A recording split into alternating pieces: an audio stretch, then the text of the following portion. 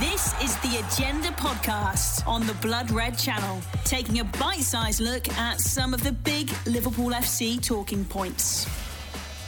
Hello and welcome to the Agenda Podcast here on the Blood Red Channel. I'm Guy Clark, alongside me Liverpool.com editor Matt Addison, as we get set to talk through 9 of the best for the Reds, sweeping aside Bournemouth at Anfield with relative ease, and Roberto Firmino notching his 100th goal for the Reds in the process. Plus, we'll touch on a number of the youngsters, both Harvey Elliott and Fabio Carvalho, scoring their first Premier League goals. But Matt, first things first, looking at the game, I mean, the scoreline suggests it, but it was Liverpool at their very best and free-flowing. Yeah, free-flowing, I think, is a good way of putting it. I think Liverpool just looked a lot more fluid and a lot more fluent. I think definitely after the Manchester United game, but probably after the first couple of matches of the season as well, in the Fulham and the Palace matches, you kind of had a few questions, really, of exactly what Liverpool were trying to do in terms of their attacking. I think there was a number of people who made the point that Salah and Diaz looked really far apart and didn't really connect very well. There were questions about Roberto Firmino and kind of how the midfield fitted into all of this stuff. I just think yesterday, as much as Bournemouth are absolutely atrocious, they really didn't offer anything at all at Anfield. I think what we did see was kind of at least a kind of practice run almost of how Liverpool want to play. I think we saw Trent in the right positions. I think he looked a little bit nervous and a little bit wary of making a mistake until he managed to score the goal. And from that moment, it kind of clicked. I think there was a few players who were like that. And you've got to kind of hope, really, that it clicks for them collectively as well as individually. I think this has got to be, a real turning point for Liverpool. I mean, I looked actually that the last time they had a win kind of like this was that 7-0, wasn't it, against Crystal Palace, where off the back of that, I think they only won one of the next 6, and that was against Aston Villa's kids in the FA Cup. So hopefully it's a bit more of a turning point than that one. But yeah, there was certainly some good signs. Lots of goals is never a bad thing, but I just think, take the goals out of it, just the way that they performed, it just looked like they kind of reset and looked like a coherent unit, really, which I think probably it's fair to say in the first 3 matches of the season that probably wasn't the case. Yeah, you mentioned that win over Palace. That was just before Fortress Anfield began to crumble, wasn't it? So let's hope that isn't kind of a prelude for what's going to happen. Jurgen Klopp's been saying through the early part of the season, actually, there'd been some decent performances. Fulham aside, he was happy with how Liverpool were playing.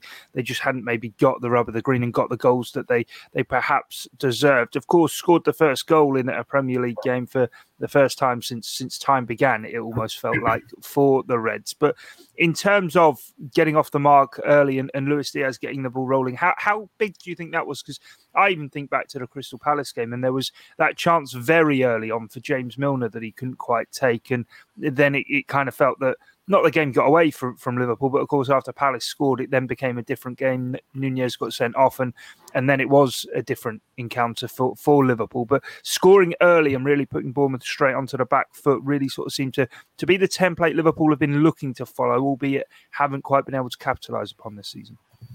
Yeah, I think it was a much faster start, certainly yesterday. It was sort of more kind of proactive and less kind of just sort of seeing what happens and going with it. And if they score, they score. It was very much a real effort, really, from Liverpool right from the start to really sort of ramp up that intensity. I think as soon as that first goal went in, you kind of knew really it was just going to be a big release, because there were, a number of questions really about that first goal. I think we mentioned it on the podcast on Friday and kind of wondered a little bit, if it didn't come the first goal quickly, or even worse, if Bournemouth had scored the first goal, then possibly the crowd could have, changed. There would have been a few different things. But, as soon as Liverpool had scored the first goal, they'd scored the second goal. That was pretty much it. You could see that Bournemouth at that point were not going to get back into the game.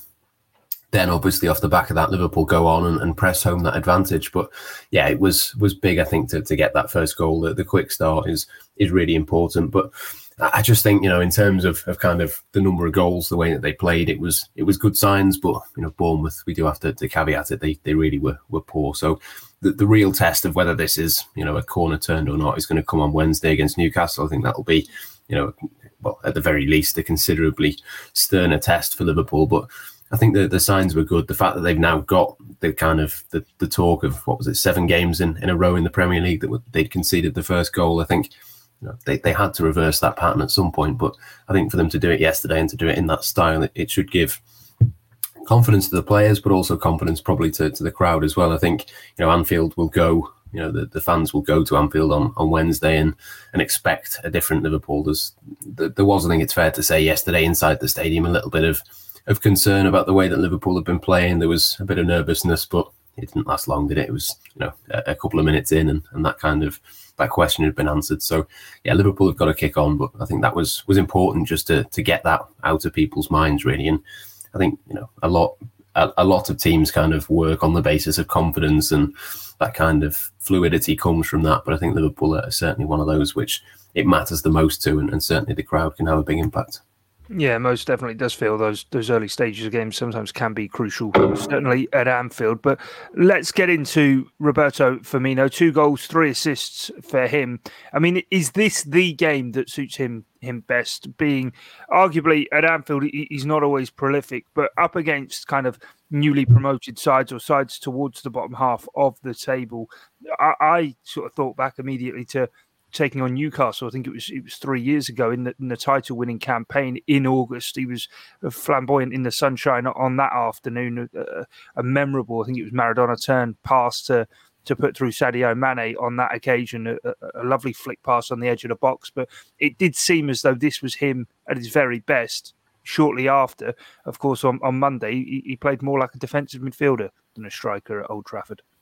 Yeah, it was like a completely different player almost. It was, such a relief really to see that from Roberto Firmino. Obviously, there's still another game of Darwin Núñez's suspension. I think there was maybe a little bit of a question mark around sort of what Liverpool might do. Diogo Jota is still injured. They've lost a couple of players, but it was just like watching a completely different player from Monday to Saturday. It just, in every way looked completely different. I think he set himself up much higher up the pitch. Obviously didn't have to do any defending because Bournemouth didn't really have the ball, but he was just able to kind of roam around and link play, and that's what you want from him, really. I know there were certain elements of his game that Jurgen Klopp said he was happy with it against Manchester United, and maybe that was part of the plan for him to drop deep, but against Bournemouth he just was able to kind of do what he wanted almost. And again, it was almost a confidence thing. It's been a long time since we've seen anything like this from Roberto Firmino in terms of his performance level. But I think you're right. I think this is the kind of game that you want to use him in. I think these are the kinds of games that, realistically Liverpool would have looked at the start of the season. They wouldn't have expected, the red card for Núñez. They probably wouldn't have expected Diogo Jota to be out for a few weeks or possibly months. It was just one of those really that I think Roberto Firmino as 5th choice to come in these matches, or possibly to come off the bench in certain other matches. I think that's kind of the role that he can be good at, and he can be, a real asset for Liverpool. The problem has been that he's not been 5th choice. He's immediately come in and been 1st choice through the middle because there's no one else to play that role. So that's the thing really. I think for me is we know what he can do when he's at it. He's really at it. He hasn't been at it often enough to be the number 1 choice. But when he is sort of in that team and against those kind of players, there is still a really good player in there. The Agenda on the Blood Red Channel. I don't think there's sort of much left to learn about Roberto Firmino, is there? We've seen him for so long grace Anfield and flourish for Liverpool. It was nice to see him getting his 100th goal in all competitions for the club, but equally the assisting and the work he does in and around that just highlights exactly the kind of player he is. And into the final year of his contract, you wonder off the back of a display like that if that's heading towards the conclusion of what he offers in that regard, or actually if that's just a timely reminder to say there's still plenty left to come from Roberto Firmino. Yeah, I mean, I've seen a few people kind of go, look, that's the Roberto Firmino that has to get a new contract, and that's it, it's nailed on. He's got to get the extension because look at what he can do. But I just think there's still a long way to go, really, for my mind to be changed. I think it is probably the last year of his deal. Well, it is the last year of his deal. I think it will be his last season at Liverpool in terms of what he can contribute at that level. I mean, just sort of purely on a basis of kind of averages, really. If you look at the performance he put in against Manchester United was anonymous. This one was really good, but there's not really been too much in between that, really. He's not, in the last couple of years, contributed anywhere near enough, really, for me to sort of see a new contract being put on the table for him. He's going to have a few more of these kind of games, I think, before that becomes a realistic possibility. We know he's capable of doing it, but it's more a case of, can he do it consistently? Is this, a one-off, or is this now what Roberto Firmino looks like for Liverpool? Is this the kind of, the start of a comeback for him, a renaissance, or is this, just a one-off performance, and maybe Darwin Núñez will come back for the derby and he goes back to being that kind of bench role and that kind of thing. I mean, it wouldn't be the worst thing in the world to have him as an option. I think off the bench, certainly you've looked at Liverpool subs in the last couple of fixtures, and they have really lacked, a lot of depth and a lot of game changers from the bench. So there is, I think, a role for him to play there. But just purely on the maths of it, you look at the last 2 or 3 seasons, there's a handful of games at best where he's been at this level. This is, at the moment, a one-off, but hopefully in the next few weeks he can kind of prove me wrong and prove that this can be, a consistent performer for Liverpool again. You also wonder if, as you mentioned there, the consistency of performance is going to be there for him to prove and demonstrate it. Obviously, he's got the Newcastle game to continue in this vein. If he puts in a similar performance again, when Núñez is back, you're probably looking at going, actually, no, stick with Roberto Firmino, because he is and has deserved his place in the team equally. When Diogo Jota's fit once more, there's going to be so much competition for that central striking role that you do wonder how many opportunities are going to come his way. And when they do, he really needs to seize on every single one, because the microscope will be on him, I'm sure, in every single game. But what you mentioned there in terms of substitutes and other support players around it, first Premier League goals for the club for Harvey Elliott and for Fabio Carvalho as well, proving actually we've spoken all summer long about this midfield, and I'm sure that the speculation won't stop prior to deadline day on Thursday as to whether Liverpool can, will or should bring in another central midfield player. But in these two, maybe there's a glimmer to the future that goals are going to come from Liverpool's midfield.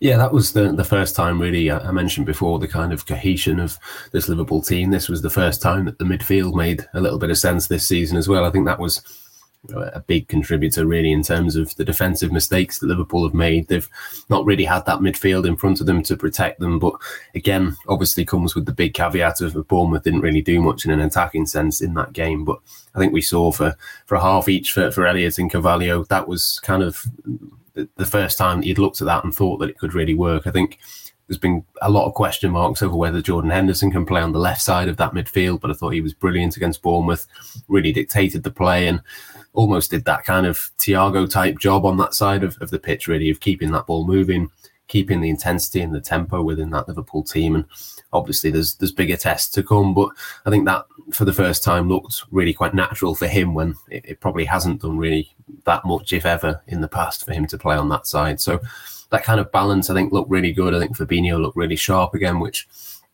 I think for a number of games, the back end of last season and the start of this, that's been a bit of a concern. And obviously the evolution in terms of that midfield, Harvey Elliott, I think, is the one at the kind of forefront of that in terms of who's going to be starting in future matches. Obviously came off at half-time with a slight sort of injury, proven to be nothing, which is good. So hopefully he can come straight back into the team on Wednesday. But I think, again, we saw a lot from him. There's been a lot of chat, really, hasn't there, about the kind of 4-2-3-1 and the Liverpool need to evolve and change formation. But I do think with Harvey Elliott in that 4-3-3, it is essentially a different formation, isn't it? It's a completely different job to what Henderson does there, or what even someone like a Naby Keita when he's fit.